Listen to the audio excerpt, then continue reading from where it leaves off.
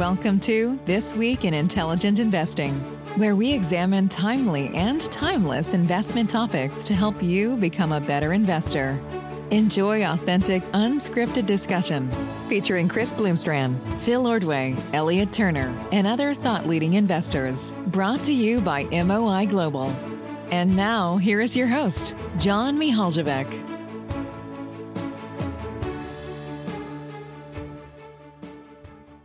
A warm welcome to everyone to a new episode of This Week in Intelligent Investing.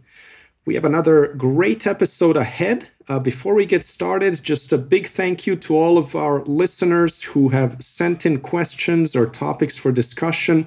That's super helpful to us, and we do hope to address most of them in our upcoming episodes. For today, I've got with me Phil Ordway and Elliot Turner. We're going to start with Phil. Over to you.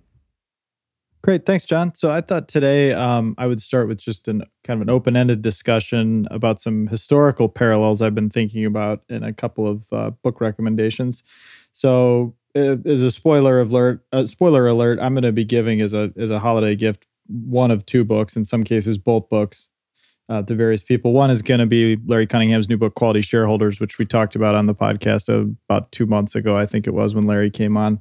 And the other is a book I want to talk about today, which has been really, it's made me stop and think quite a bit. It's a history book that's not like any other history book I've ever read before. It's called Since Yesterday, the 1930s in America, by an author named Frederick Lewis Allen. And so before I go any further, I can't remember for the life of me who recommended this book to me sometime in the past couple of months. I actually thought it was Elliot, and I emailed him about it, and he said it wasn't him. So whoever it is out there, it wasn't me.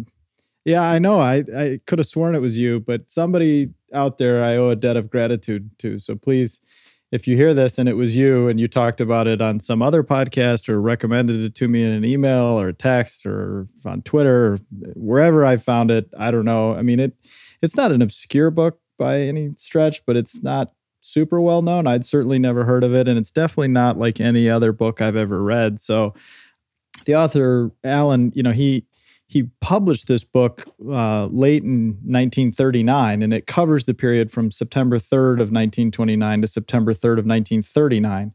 And he picked those two dates somewhat arbitrarily, but also in almost real time to mark in 1929 kind of the exact peak of the bull market. And then in 1939, the exact day in which the United Kingdom declared it was at war with Germany. So two pretty historic dates for sure. So today I just kind of want to throw out some observations from the book and point out, just how, because I don't know if I'm alone in this, I'm probably not, but just how unsettling a lot of this year has been. We have 3.5 weeks yet to go in 2020 as we record this, so I'm not declaring the calendar over yet, but I think a lot of us have been tempted at various points throughout the year to think that, boy, this has really been a horrible year. It's really been miserable. It's been unprecedented, things along those lines. And the historical parallels to the things in this book really caught my attention, both in the business sense of things and in a broader sense. So I want to throw out some of these observations and just sort of let John and Elliot respond to them. And then, of course, we'll take any sort of feedback or questions on them from the listeners as well. And it's really just meant kind of as food for thought because so many things jumped out at me. So the parallels that I marked down as I went through the book were just this massive explosion in nationalism and populism that really took root in that entire decade. The economic extremes that kind of flung back and forth that I'll come back to in a minute, particularly with some market data that's pretty interesting. A real fracturing of the world order. The technological upheaval at the time really had people kind of turned on their ear. There was this sense that technology was this kind of evil new thing that was really screwing with people's minds, this communication ability that had proliferated so rapidly, and the rise of powerful media had really kind of turned things upside down. People were very distrustful of that. And the technological upheaval in the economy, too, was quite noteworthy. And there was this massive sense that there was a very top-heavy economy with these large companies that totally dominated industrial activity. And the stats there are actually quite fascinating. So in 1935, there were about 500,000 corporations in the U.S., and the collective profit of them was about 1.7 billion. But if you roll that forward to the next available year, where they were able to piece together some data, it was really just about 960 corporations accounted for all of that profit, and the other, nearly 500,000, almost all accounted for a negative profit, a net loss. And by 1937, of the top 960 corporations, it was even more top heavy than that. 60% of the profit was just from the top 42, and a full quarter of all the profit in that top sliver of corporations was by the top six. And those top six in 1937 were General Motors, American Telegraph, Standard Oil New Jersey, U.S. Steel, DuPont, and GE. It's interesting that, Standard Oil is obviously broken up. All those companies still exist, largely in diminished form, but we certainly have somewhat of a parallel today in the dominance of some massive tech companies that I would argue are less top. We're in a less top-heavy environment than those, but those tech companies are certainly powerful. But it bears to mind, just how top-heavy the economy really was back then.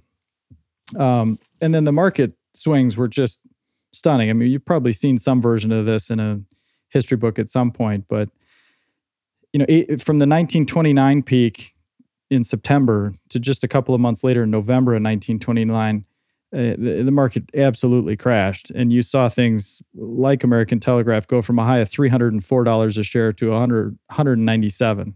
General Electric, $396 to $168. General Motors from $72 to $36. U.S. Steel from $261.75 to $150. So, pretty significant 40, 50, 60% drawdowns in some cases in these, very blue chip securities, many of which were owned on margin.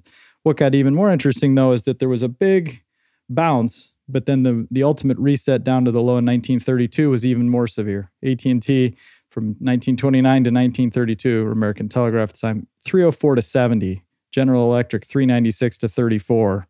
U.S. Steel, 261 to 21.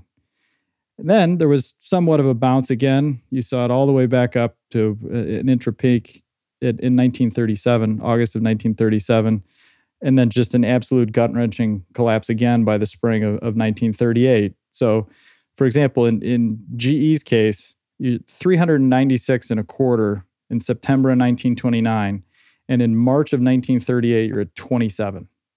General Motors, 72.75 to 25.5. U.S. Steel from 261 to 38. Along the way, there were obviously lots of bank failures, massive deflation in commodity prices. It's just really stunning. And if you look at the unemployment data, we have it bad now.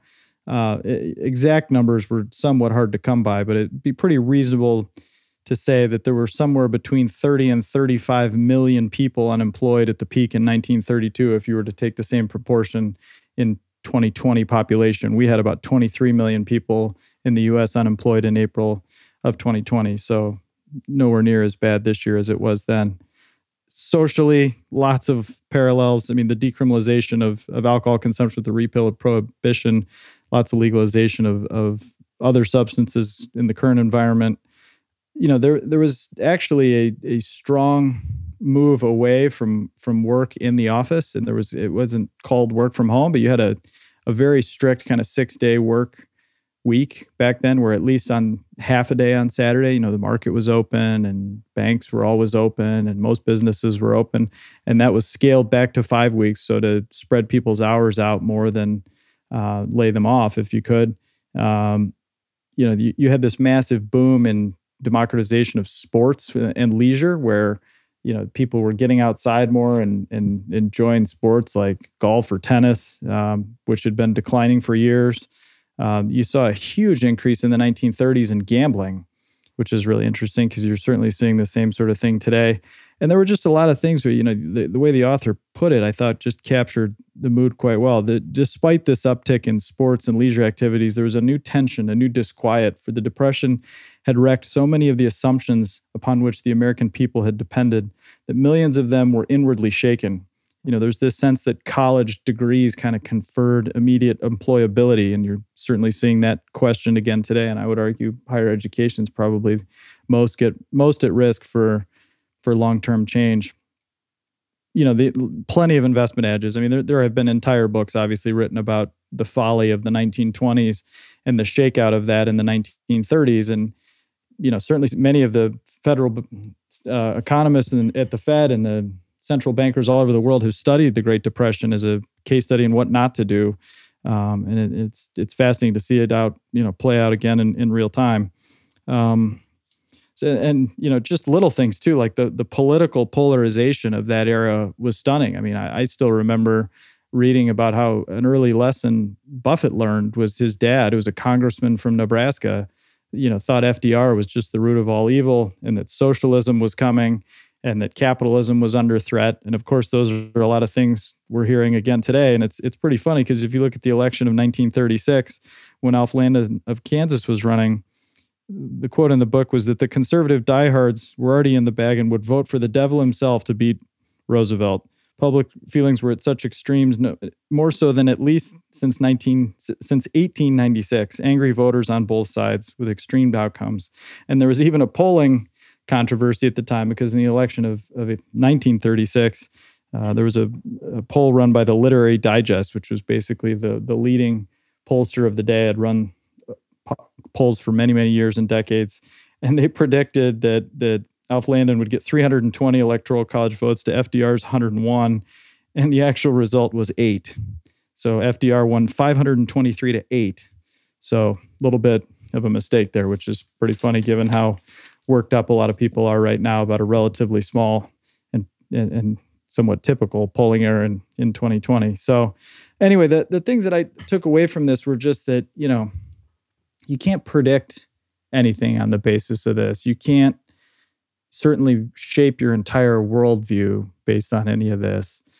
But what were the lasting changes back then that people were baking into their assumptions that proved just dead wrong?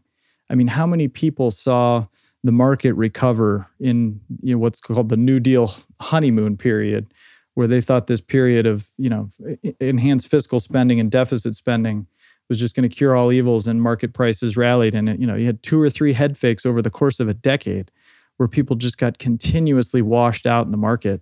And how many people, Ben Graham himself, were severely tested by having enough patience and capital and liquidity to withstand this massive roller coaster, and just the psychological burden of watching that happen over and over again after year after year after year, with long unemployment figures and just massive social upheaval all around us. And so I'm not suggesting something like that is dead ahead for the next decade, but I think it's well worth thinking about, not to be too gloomy. And so it just got me to thinking, as I kind of went through the comparisons of what was happening back then and what was happening today, as to what assumptions we might be baking in now. For example, with the pandemic still raging, at least in the U.S. and certainly in parts of Europe too, what assumptions are we making for the recovery in 2021 or even the next 2 to 5 years that might prove to be totally wrong? I mean, what assumptions are we baking in about, the impacts of deficit spending? If we get another, trillion or $2 trillion infrastructure bill next year, just like the infrastructure spending of the New Deal in the 1930s, what impacts will that have? Will there be massive regulatory reform, just like the proliferation of centralized, bureaucratic power in the 1930s, and what impacts would those have? So those are kind of the things that I'm thinking about. And I wonder, John and Elliot, I'll open it up to you guys and just get your opinions on, kind of first your reactions to that. And second, what kind of impacts you think might be around the corner that we're either underweighting or overweighting. Yeah, so really interesting. Appreciate you putting this book on my radar. I had read a while back, per Morgan Housel's recommendation. I know you brought up Morgan last week, book, The Great Depression, A Diary by Benjamin Roth. And I thought that was fascinating. Primary history of someone who lived through the time, speaking it through, on a day-to-day basis. It's a period I've studied a lot. I spent a lot of time on history when I was in college and before and after as well. For a lot of reasons. I think that decade and the next decade influenced the lives of so many people and kind of put us I don't know. Every one of us, I think, has a story where our family was influenced in major ways by that epic. But I have a lot of thoughts as you were going through these ideas and sharing it. So on the one hand, I could say like, yeah, let's keep drawing out that analogy. Effectively, at that time, you were going from an agrarian to an industrial economy, which has parallels for us going from a brick and mortar to a primarily digital economy. You mentioned Buffett's dad, and I think about like, yeah, he was in the John Birch Society, which is basically like the Tea Party of our time. So Not more that's so. yeah, exactly, even more so. And so that's very real. There were like a lot of very similar forces. But then on the other hand, I think about like, I spent a lot of time reading about the period leading up to World War I as well. And there's a great book called The Sleepwalkers: How Europe Went to War in 1914. And I had to look it up when you introduced this topic because I was like thinking about these ideas. I mean, it's an awesome book. It's a really long book. There's one quote that I like kept somewhat accessible. And I have the very clear impression that in the next 30 years, we are going to see in Russia a prodigious economic growth. And this is from the preeminent French economist in 1913. And it was uniformly agreed upon in the European world that Russia was the emergent power and their economy would be so formidable that everyone had to think about how to contend with that. And, within 4 years, they were under communist revolution and, there was no prodigious future for Russia as was envisioned. So, of course, like, forecasts are incredibly, incredibly challenging. But, okay, so why did I bring up this period? I think with the pre-World War I era, every time I read about that, I'm like, wow, we're living through that era right now. It was a time of growing globalization. There were like increasing bonds and connections between countries, though there were certain rivalries that you could start seeing to form. There was like a similar kind of like global intellectual class that was emerging. Like it's one of those periods where like, I don't know, maybe it was a little more like 1999 in some ways, where there was this like glowing optimism about how technology and interconnections between countries would lead to all these great sorts of things. But I still feel that's infused in our culture, though, like, now we're experiencing the backlash of it. So, on the one hand, it feels like, yeah, absolutely, we have these analogies. But on the other, it's like every time I look at an epic of history that's like really, really consequential, it's very easy to say like, wow, that sounds just like right now. And then maybe to like take it one step further, perhaps it does feel like we're headed to the 1920s where, you have this pandemic that people have to adjust and deal with. That's, really hard. And you've just gone through several years of, things being kind of challenging in general. And then, perhaps we're paving the way for the roaring 20s. And I know a couple other people have been talking about that. I've been talking with some people about that in March and April, even how like this pent up, we can't live our lives is going to lead to like an incredible enthusiasm for getting out and living our lives when the time comes.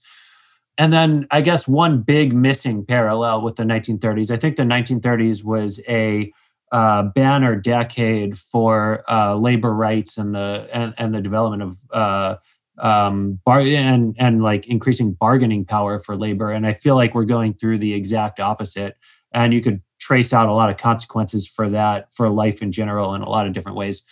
So I know I'm all over the place, but I think that's part of the point. Like, it's very interesting to study history and to think about where we do and don't kind of connect with those times. Yeah, I think those are all great points, and I'm equally all over the place, so I fully appreciate it. There is no like one tidy route to take as you think about this or talk about it. So those are all great points. And, I guess I would circle back to just, this isn't meant to be a direct comparison of today versus the era of the 1930s. The parallels that I mentioned were just so striking in some ways. I thought they were worth bringing up really just as food for thought and not much beyond that. I will say one parallel that struck me as potentially being quite a bit different, which was, if I can find the exact quote, was basically that, despite the absolute kick in the teeth that America had taken, even by 1938 and 1939, there was still this pervasive sense of optimism. I think the quote was something like, as soon as I can scrape together the capital, I'm going to buy that other 40 acres. I'm going to open that new business. I'm going to do something. There was still, despite this shaky, nervous, awkward tension that a lot of people felt, and the fact that most people who are really thoughtful about things really looked back to the 20s as just a lifetime ago, and that a lot of their foundations in their lives had been shaken. And they were obviously looking at what had happened in Europe over the preceding years very nervously and kind of realizing that, the war clouds were gathering, and that's a whole other topic. But there was still this pervasive sense of optimism, a collective optimism. And I wonder how different that is to today, because I certainly don't feel like there's quite so much optimism, at least out there in America as I perceive it right now. Maybe I'm wrong about that. But and to your point, Elliot, one other thing that stood out, kind of your thoughts spurred me to bring up was that there's a line that said the best response to all these predictions that people were making at various points. So this was the author responding to kind of the pervasive predictions about what was going to happen with the upcoming war, was that if in 1929 our best thinkers thought capitalism was triumphant, and in 1933 they thought communism was becoming triumphant, and in 1938 they think fascism is becoming triumphant, what will they think in 1943? So I think that kind of captures it really well, which is, if I have a message in this little rambling spiel, it's just that overconfidence is, as always, pervasive, and as we talked about last week, and that predictions, especially about the future, are really hard, and that all the things we're focused on right now and today may or may not prove to be the things that we should be focused on if we're looking out 5 years from now. So true. It's such a powerful point. John, what do you think? Have we spurred you on anything? Well, just a question for you, Phil. I'm wondering whether the book talks at all about monetary policy in the 1930s, because that seems to be such a big factor these days. Yeah, that's a good question. I mean, they definitely do. I mean, it's funny because they talk about how, depending on who is in power, even one side flipping to the other, going from a deficit scold to a let's just spend money like it's confetti. So that definitely rings true today, right? So, but yeah, look, they quote, at length, at least in one section, about the explosion in deficit spending, where the annual budget deficit of the United States more than doubled over a period of 3 or 4 years in the New Deal era. I don't think it got an undue amount of attention in the book. So the book is kind of odd. I should back up a step. The book is not a conventional history book in the sense that we're probably used to reading back in our school days. It's really this kind of panorama and this collection of vignettes that are kind of loosely tied together. And it's very interesting in that this author was managed to kind of take like a look back at the recent history, like what was it like to live in that period that we just went through if you were to just be an alien landing in outer space, reading about the headlines in the newspaper and experiencing it on the ground, and what were people thinking and doing. So it's not meant to be an academic history in any sense. It's a man on the street kind of history, which I think makes it so interesting. So anyway, they do talk a lot about, kind of the business workings of the New Deal and the deficit spending of the New Deal. And there's certainly quite a bit of attention paid to Elliot's point about the John Birch Society and others. I mean, they don't address the John Birch Society directly, I don't think, but they certainly talk about how basically the entire moneyed class and the, upwardly mobile urban and suburban elite class that was certainly less impacted by the Depression, particularly in its first 3 years or so, became almost immediately distrustful to the point of hateful toward Roosevelt, and how there was this sense that he was just ruining everything, and that the pervasive word of the day was confidence. And they just kept waiting for confidence to return. And so they were distrustful of the system because they didn't think that printing money created any confidence. And they thought it actually destroyed confidence. And so it's similar in some ways to today. I mean, I was just looking at the figures the other day. I mean, there's something like $2.5 trillion of net inflows to the deposit accounts of the commercially insured U.S. banks just this year to date. And I think it was 2.7 if memory serves. And new loan demand's like $500 billion or something. So you have a net $2 trillion of money that's flowed into deposit accounts at banks, just sitting there, basically earning and charging no interest. and waiting to be deployed at some point. And the same was actually somewhat true back then. I mean, you just had a massive amount of money sitting idle. Back then, the other factors to blame were, not just lack of demand, certainly that, but also quite high taxes and actually surprisingly high interest rates, expensive labor, believe it or not, despite the massive unemployment. It was actually hard to get certain projects done. So just a different set of circumstances in a lot of ways. But yes, John, to circle back to your direct question, I mean, certainly the concept of printing money and monetary expansion was a huge feature of that era, and it does get some treatment in the book, but not as much as it would in a purely economic or academic history. Yeah, I definitely find it fascinating to think about the parallels that, actually apply versus ones that kind of on the surface apply, but not really. Like maybe one that applies on the surface is, this perception of, the 1930s being this great technological revolution, and that even communications or media, they were revolutionized, but I think fundamentally they had less of an impact on, the day-to-day of people as compared to social media of today. I think that the amount of time spent on social media today is just a lot greater, although I think once TV really ramped up, people were spending a ton of time watching. But I also think the interaction is just so different. And just, if you think about the sheer computing power, I think that's one thing I'm really struggling to understand is, that kind of goes to the question of AI is with computing power continuing to increase exponentially, are we getting to a point where AI really will be this threat to mankind as we know it? And I think that's something we just don't know yet, but it does feel different than, let's say, in the 1930s.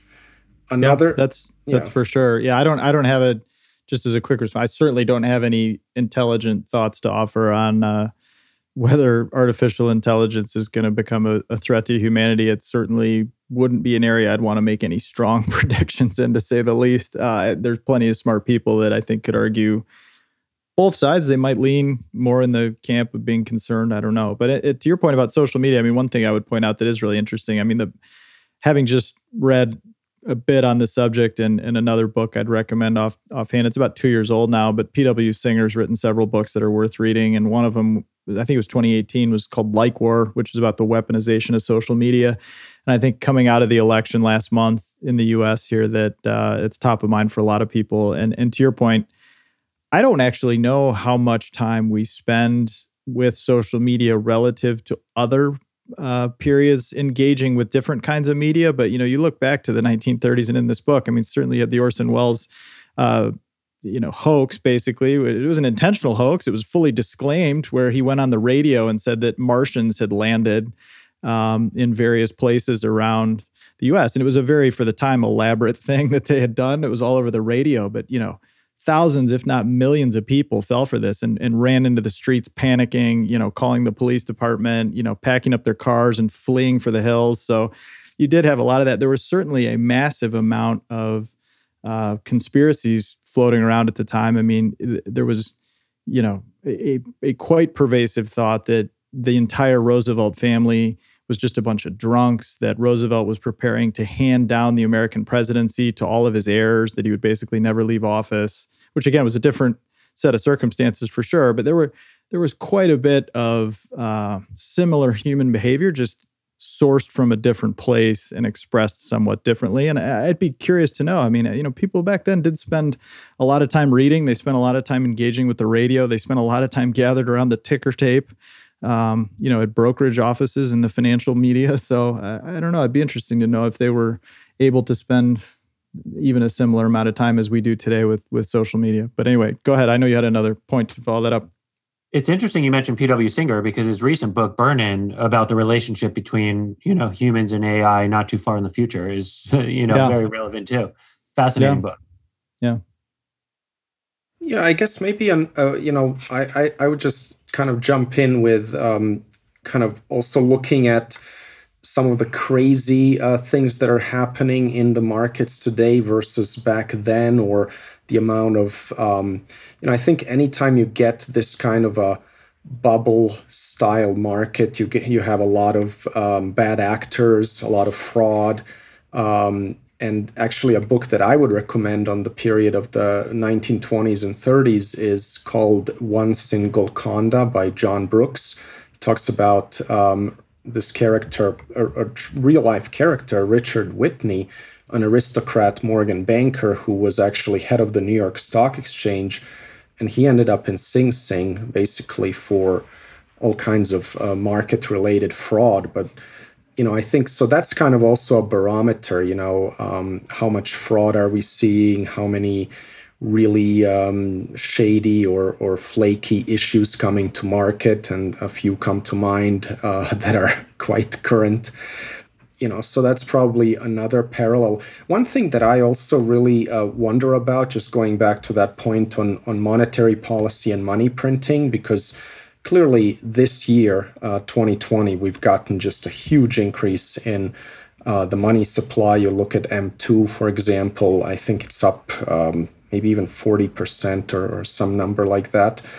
And I don't know how it was back in the 1930s, but today it feels like there really is no political will to rein this in, either on the left or the right. So the left wants to just keep spending like crazy, and the right wants to keep lowering taxes like crazy, and both are just mean more deficits and more money printing to kind of paper that over.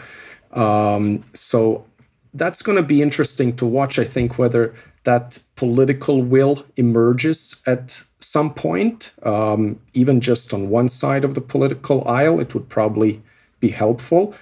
And I have to assume that at some point after the 1930s, it did emerge, because we didn't end up with hyperinflation, although there was, some inflation that was clearly greater than today. But I think the real fear today is that due to a lack of political will, you could actually see hyperinflation for the first time with the US dollar. Yeah, and certainly demographics are far different today than they were then, which plays a big role. And the world's just a far different place. So there's no drawing a straight line in parallel to any of this kind of stuff, but those are great points. There's one thing, Phil, that you said I'd love to come back to, because it's interesting and it's sitting in my head. This idea that, the 30s was the American optimism persisted through the hard times of the 30s. And it's something I wonder about, because on the one hand, there's this incredible optimism about technology and the role it's making for the future. But on the other hand, on a more bottoms up level, the disruptions from technology have led to a lot of cynicism from pockets of people in all corridors of American life on what's happening here, including, some perspectives toward the debasing of the dollar, and other perspective towards the role of labor, and, what obligations we have as a society have to kind of retrain people displaced by technology for the future. It's hard to kind of disentangle what's meant as lack of optimism toward America versus toward the future generally. But depending on who you talk to in different circles, you could find people to take either side of it. But I similarly, when I read Roth's diary, I noted this optimism toward America, he was writing his path toward trying to own more stock, and about how the only thing holding him back was an inability to earn money from his job to put toward the stock market, sort of thing. And so, you do have that to an extent here, people want to own a piece of it, though I don't know if the incentive is as genuine in that sense.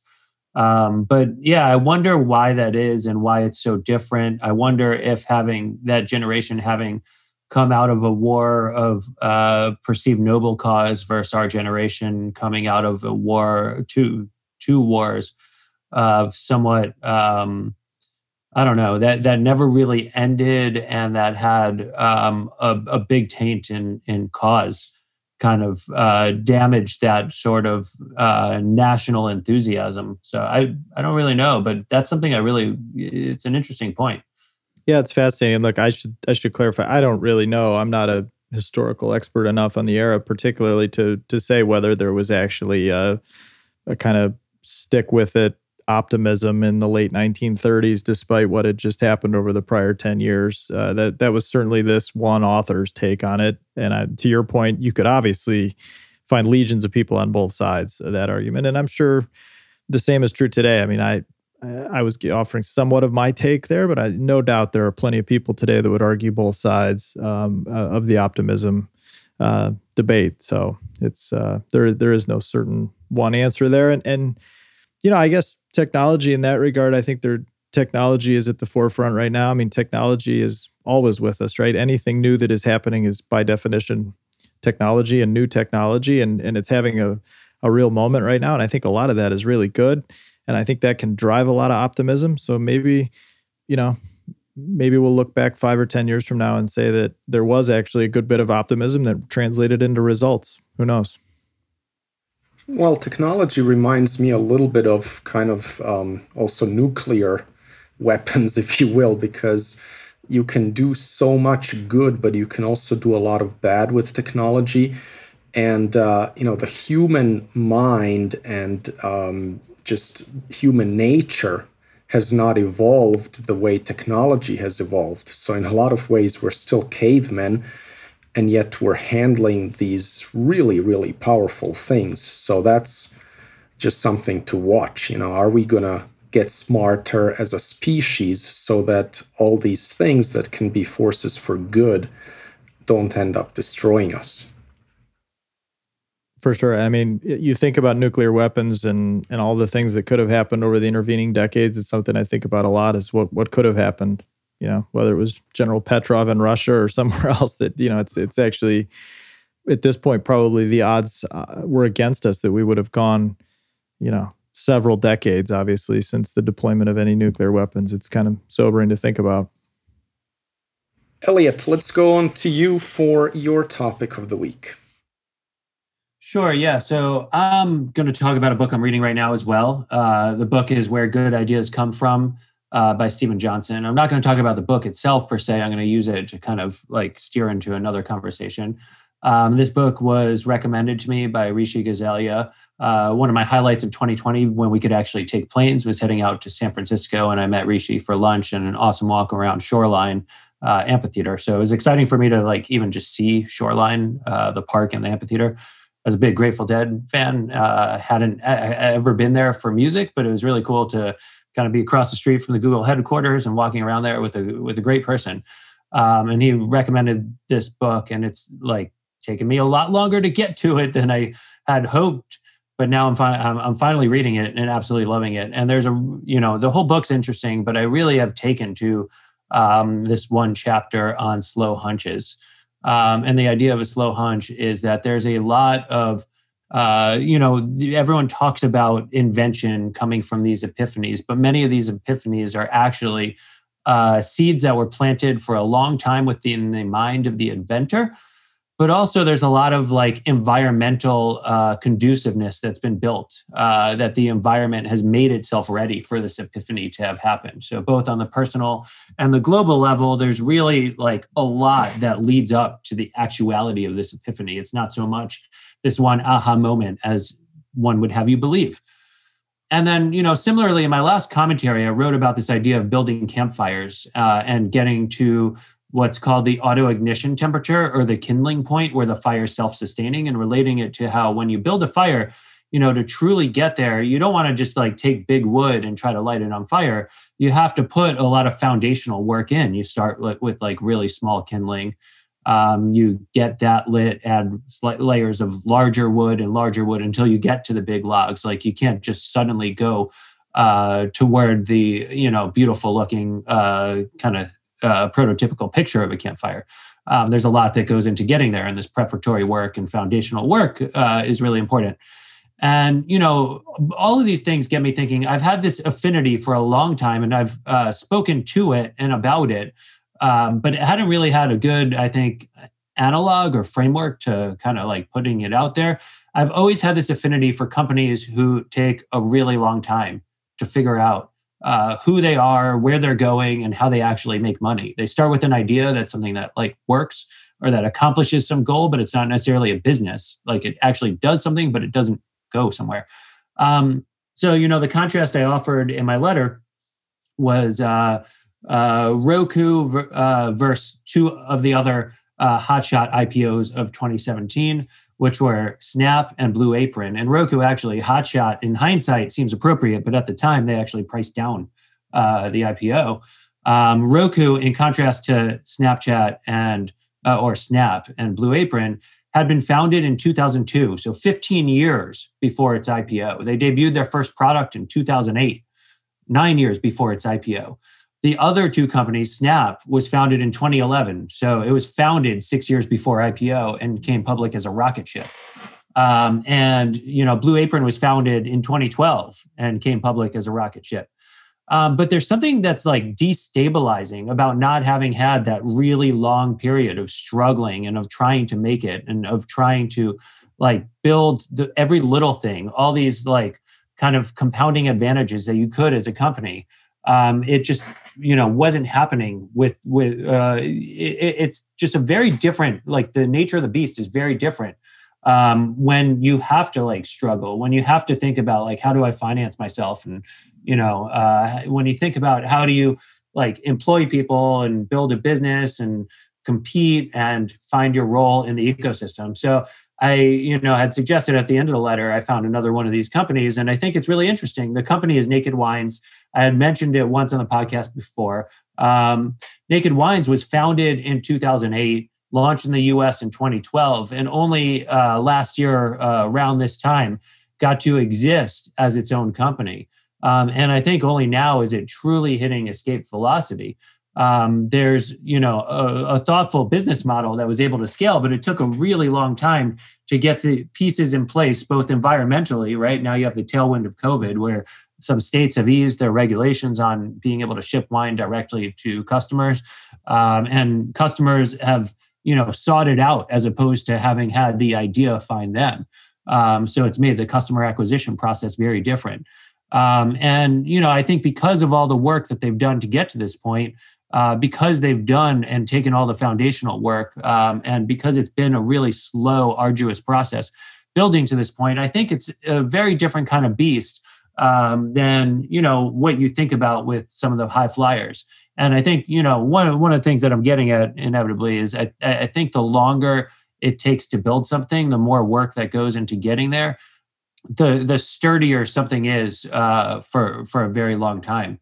So, I was wondering, in general, I could talk more about Naked Wines, but I think it would be more interesting to hear about how, like, frameworks for good ideas, what you guys think about this whole notion of a epiphany versus a slow hunch that takes a lot of work to build towards. If you've observed similar foundational elements in companies that take a really long time, a certain institutionalized patience, and then see where we go from there.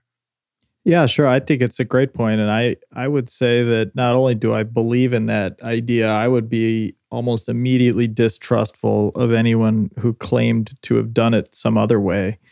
Because if you've truly hit some level of excellence and proficiency and claim to not have had some real stumbles along the way and had to change direction and overcome some real hurdles at various points, it just strikes me as unreasonable to the point of being likely absurd. So I don't care whether it's an athlete who, at least once or twice has been cut from a team or had a significant injury, or a startup that just went from, an overnight epiphany to, right up the venture capital rocket ship in a straight line to a brilliant IPO or whatever. I don't think that there is any realistic number of companies in that world. And so I am 100% with you. And I actually think it's an interesting way of framing it, whether it's an epiphany or not, because I think there always is some sort of idea and spark and light bulb that goes off. But I think a lot of the best companies do take that initial spark and light bulb and start applying it, but they almost always end up going in a slightly different degree slightly different direction, that some degrees pivoted from the original direction. So, Amazon obviously had designs on big things, but they've changed their mind and ended up in some places that they themselves could have never even envisioned. Berkshire Hathaway, likewise. I mean, it was clearly going to be an investment vehicle, but I don't think that much of any of it in its current form was all that predictable, even by Buffett himself 20, 30, 40 years ago, just broad strokes and culturally and ethos. So yeah, I think it applies to almost every great business, that they had one sort of idea, epiphany, whatever you want to call it, that sparked the initial work and got the ball rolling down the hill. But then from there, it was kind of anything goes, and it just had to make sense, and that was the only prevailing commonality. But I don't know. I'm really struggling to think of any examples of companies or people that just had an immediate straight line rocket ship. I mean, you go back to some of the absolute phenom. I mean, to our point, even Mike Trout got sent down to the minor leagues, right? So I'm trying to think of even just a single company or athlete or somebody that didn't ever have a kind of a near-death experience is probably overstating it, but a real struggle and having to make a real change at some point or another. I can't think of any. Right. Well, I do think like Snap and Blue Apron were both lightning in a bottle up till their IPOs, and each had to make meaningful adjustments. And one successfully, Snap so far successfully is kind of evolved its existence, while Blue Apron never was able to do that. I would offer one distinction. The chapter before the slow hunch was called The Adjacent Possible. So I think like Amazon's pivots aren't as much a pivot as they were explorations of the adjacent possible, and using their platform and the power they had there to explore what else was nearby and opportunity. As far as pivots are concerned, another like kind of slow hunch that I think is really interesting to observe, that I'm involved in as well, indirectly or well directly, I guess, is Vimeo. Because like Vimeo was effectively a number 2 to YouTube. And, in the internet where we're talking about the land of power law, being number 2 to YouTube is almost irrelevant. But they did notice there were clusters of these, like their essence was much higher quality, more polished video, and they had unique kinds of creatives on there. So what they did was they changed their business model from trying to be kind of like a user gen content connected with users to just merely building the tools to empower creatives to make better product, to make their product as good as possible. And so many good videos that end up on YouTube now are actually built in Vimeo. So they're not even trying to compete. They're really trying to empower and coming at it from a different angle. And that was like a hunch that took a long, long, long time for them to figure out. And it almost looked like perhaps the business wasn't even going to end up being much of anything at a certain point. And they were experimenting with all kinds of different business models. But then there you go. All of a sudden you have this, and it's a SaaS business model, and it's exactly what this environment craves. But yeah, lightning in a bottle. I mean, I think Facebook was kind of it too. They never had really stumbled until their IPO. And that was like a stumble in more perception. But then they actually had to, really fight a big challenge against Google with Plus, and against, their own, like, they were tied to desktop and had to evolve to mobile. And one of the hard things when you do strike lightning in a bottle in that way is you don't have like the DNA to deal with challenges. You're not infused with that from the beginning. So these like really slow developers kind of have that in their DNA. They're a little leaner in how they operate, not profligate with their spending in the same way. You look at someone like Dropbox, I think they were spending something like $30,000 a year for employees on food, bev, and entertainment heading into their pre-IPO struggles. So all these kinds of things I think matter. When you're slower to get there, you're a lot leaner, you're a little more efficient, more humble, all those important traits. But I think it also applies to like thinking about investments too. I'm wondering with you guys, like the idea genesis, like how long you go from when you're first introduced to an idea to when you actually invest in it, like how the process plays out, and like what the moment when something goes from a really good idea to when you'd put money behind it looks like, perhaps. Yeah, that's a good question. I'll jump in quickly and then let John weigh in on it. I probably struggle with this more than I should, given how much experience I've had with it. There are plenty of times where I've evaluated the situation correctly and relatively quickly, and then failed to act on it as quickly as I should. So it varies a lot. I mean, I will say that I'm probably almost never going to commit serious amounts of capital to any idea without having thought about it deeply for dozens and likely hundreds of hours.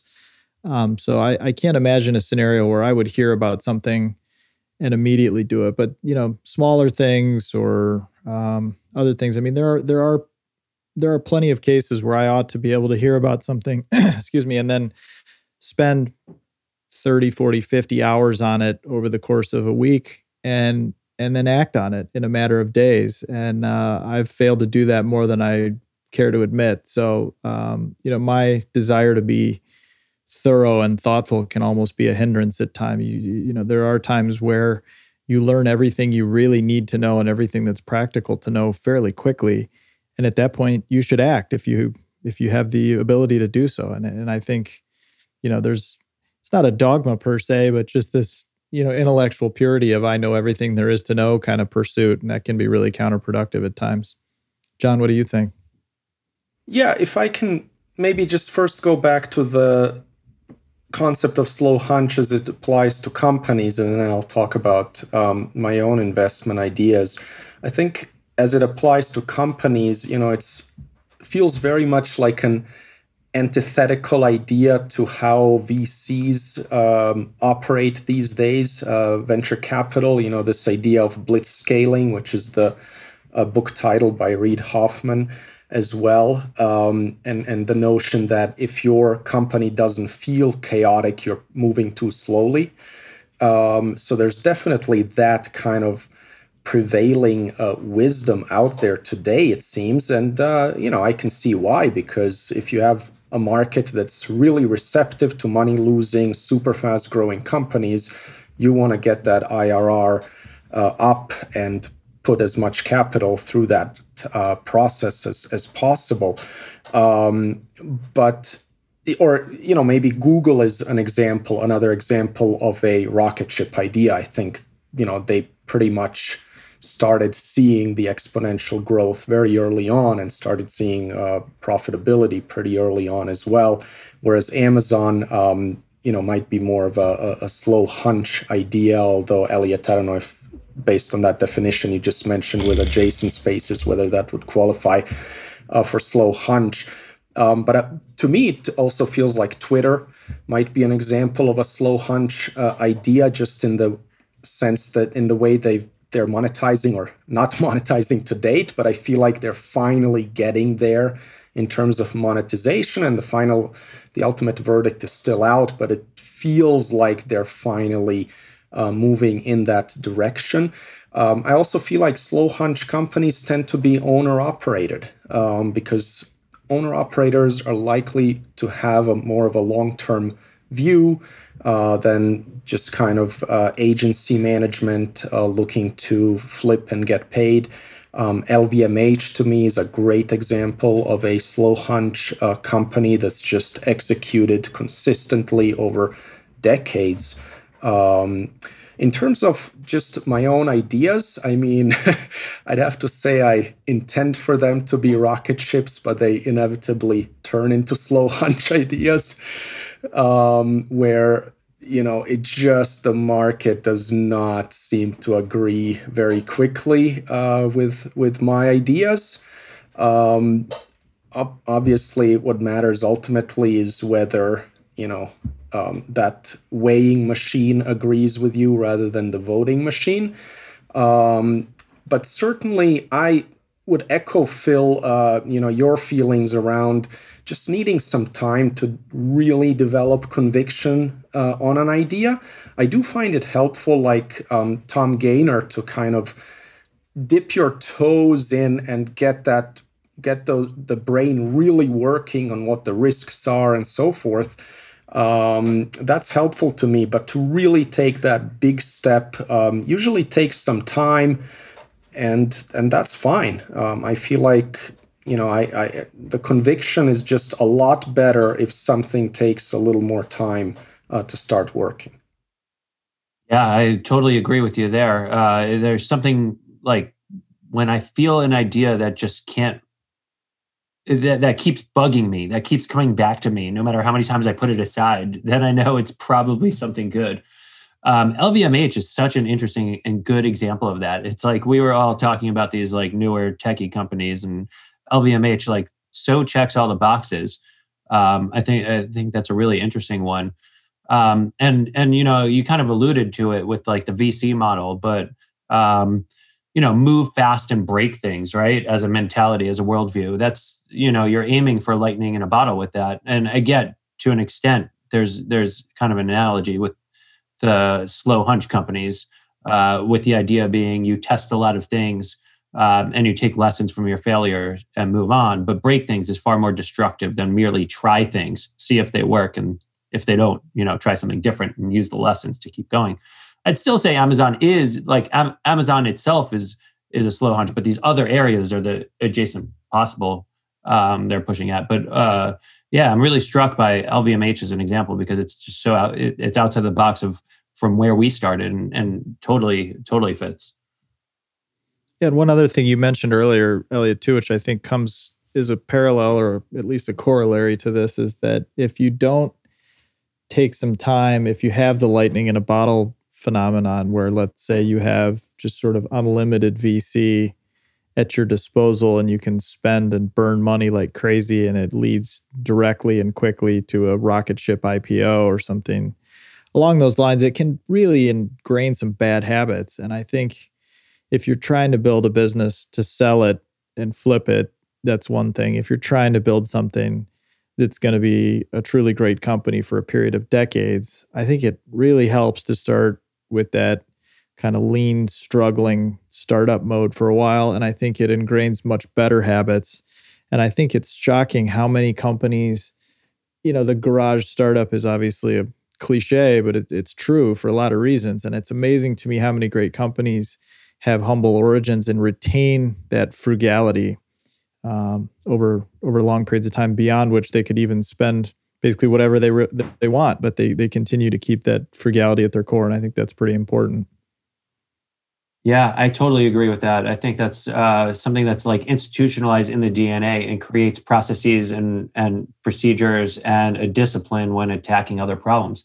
One thing that comes to mind, John, I mean, in MOI in particular, you started with monthly idea journal, right? You were covering a lot of great ideas and evolved, I think, into you evolved into a phenomenal community with so much more than just monthly ideas, with conferences that are both online and in person. So I think that's maybe a slow hunch of its own kind. Maybe is that a way to think about it, or was there something a little different there? Well, it's a super slow hunch. I mean, you're not going to see any kind of much of growth there that's exponential, but that's okay. It is exponential, I think, in some ways, just in terms of the quality of the community. But I think it's deliberately an idea that I don't really want it to become mass market as a company or a community. So it's a little bit different in that sense, but I definitely agree with you that I've kind of realized things over time where, early on as I started out, I thought, okay, doing the monthly newsletter is going to be my value add because my ideas are so great and well researched. And then I quickly realized that actually the people subscribing to this had even better ideas. And if I could just get them to share their ideas, it would add even more value. And then once I did one in-person event, I realized that those people talking to each other in person and getting to know each other had perhaps even more value.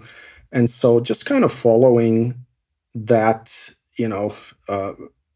listening and not being wedded to any one thesis, but just kind of seeing what people like yourselves are getting the most value out of, and then trying to do more of that. It's a great example, John. Yeah, that's the essence of a slow hunch. It doesn't have to be exponential growth. It's about like you saw angles and paths to create that much more value, and it wasn't apparent from the very start, and it couldn't have been apparent without starting the journey, right? Had you not had the ideas out there regularly and started talking to the people reading them, but the value that us subscribers and participants and members get, that grew exponentially. So that's kind of interesting. Yeah, thanks. I mean, I just changing topics a little bit, a little uncomfortable with this one, but one person that I really enjoy following on Twitter is Paul Graham. He talks about a lot of ideas that apply to this, kind of startups that don't rely on the VC funding, but really think about how to, make the model work and try to be profitable. I think that's just such a big thing because he points out that basically a lot of these companies that end up spending a ton of venture capital could have succeeded just as well without it if they just thought a little harder. Venture capital kind of makes you lazy in some ways, and actually can lead to worse outcomes. Yeah, that's something that I've definitely when you get too big too fast, it's one of the points I've made about Twitter all the time. And it's not just venture capital, but it's when you have sky high expectations and it's impossible to fulfill those ambitions. You make really bad choices and you try to do things that aren't core to your essence and you get really lost as a company. And as you see with Twitter, it could take many years to kind of rebuild the foundation to get yourself into a better place. So I think that's so true. Yeah, and just one other point on slow hunches. I feel like contrarian ideas tend to be a lot more slow hunch, at least for me. You can kind of if you agree with the consensus, you can kind of quickly come around and say, yeah, that's true. But if you start developing truly a contrarian idea, you always have a lot of questions, you always get pushback, and you have to work through all of those objections. And that takes time, but in the end, if the idea is still standing after all that, you feel really good about it. Yeah, I think that's exactly what it's all about, right? You have to beat up the idea a lot of times, and the more resilient it is to it being attacked from many angles. It's what I've experienced, PayPal from the spin-off of eBay through 2017 really couldn't get anything to go right. And very suddenly the stock started working and not a single thing was different from the year before when it wasn't working on very similar kinds of earnings trajectory. But just it took time for people to warm to the idea that, yeah, this recipe works and they could deliver on it. And I feel like in Twitter, we're near that inflection point where it finally gets accepted that, they do have a plan. They do have the foundational pieces in place and can capitalize on what they're doing. Being a contrarian is hard for that reason because it feels like you spend, way more time fighting the fight than you do kind of receiving the compensation for having been there the whole time. And it makes it easy to kind of hit eject too soon. One of my formative experiences on that front was having spent 3 years in NVIDIA, buying it at $12, holding it up to $18. And the third time it got to 18, I was like, God damn it, I'm out of this company. It's so frustrating. I'll take my 50% and move on. And, next thing you know, the stock never looks back and goes up I think 30x from there within the next 2 years. So yeah, it could be frustrating being a contrarian in those situations. And it can lead to some bad decisions because of how challenging it could be. But I definitely think that's part of the essence of it all. And it's one thing I was going to add. It's a great point. On the flip side of it is if good ideas are often born with a slow hunch, which I totally agree with, you do have to be careful to not let this slow pace of change, pass you by, because a lot of times people will take a long time to build up to a conclusion. And then that's and their brain shuts off and things continue to change around them and they're stuck in the past. I mean, I've certainly made that mistake myself. You have to continuously be learning and updating what you know and what you think you know to stay out of danger. And, just because you've spent a lot of time working on an idea, developing an idea, executing an idea, does not mean that the world owes you success. And maybe just before we wrap it up, one other example that just came to mind of this notion of slow hunch. A lot of people think that George Soros's Bank of England trade was kind of a quick moneymaker. But there's a wonderful YouTube video out there where basically a documentary done after that, but already probably over 30 years ago that they shot that thing. And, he was talking about how that trade had been available for a decade before it actually paid off. And he knew about that for years and kind of built it up in his mind, but it really came down to timing. And, he figured out why the timing was right when he kind of made that trade super big. But if you had done that trade, and then just sat on it for 10 years, your returns would have been terrible. So I think with some of these ideas that kind of take a long time to really ripen, figuring out that timing can also be so important. And that's just a whole nother skill onto itself that I'm still really struggling with. Me too. That's such a huge point. Like when you have these slow hunches, you could end up in a situation where you're right before everyone else realizes that what you're observing is totally correct. And that's powerful, especially when you're investing. If you could get in a situation where you're like, wow, I know I'm right, but Mr. Market doesn't realize it yet, and you could size up for that. I mean, that's what Soros called going for the jugular. It's a really interesting point. I love it, John. Great, guys. Well, fascinating discussion. Thank you so much. Thanks, everyone, for listening as well. Looking forward to next week, and maybe we'll address some listener questions next week as well. Take care, everybody. Thank you for listening to This Week in Intelligent Investing, brought to you exclusively by MOI Global, the research-driven membership organization. Learn more at moiglobal.com.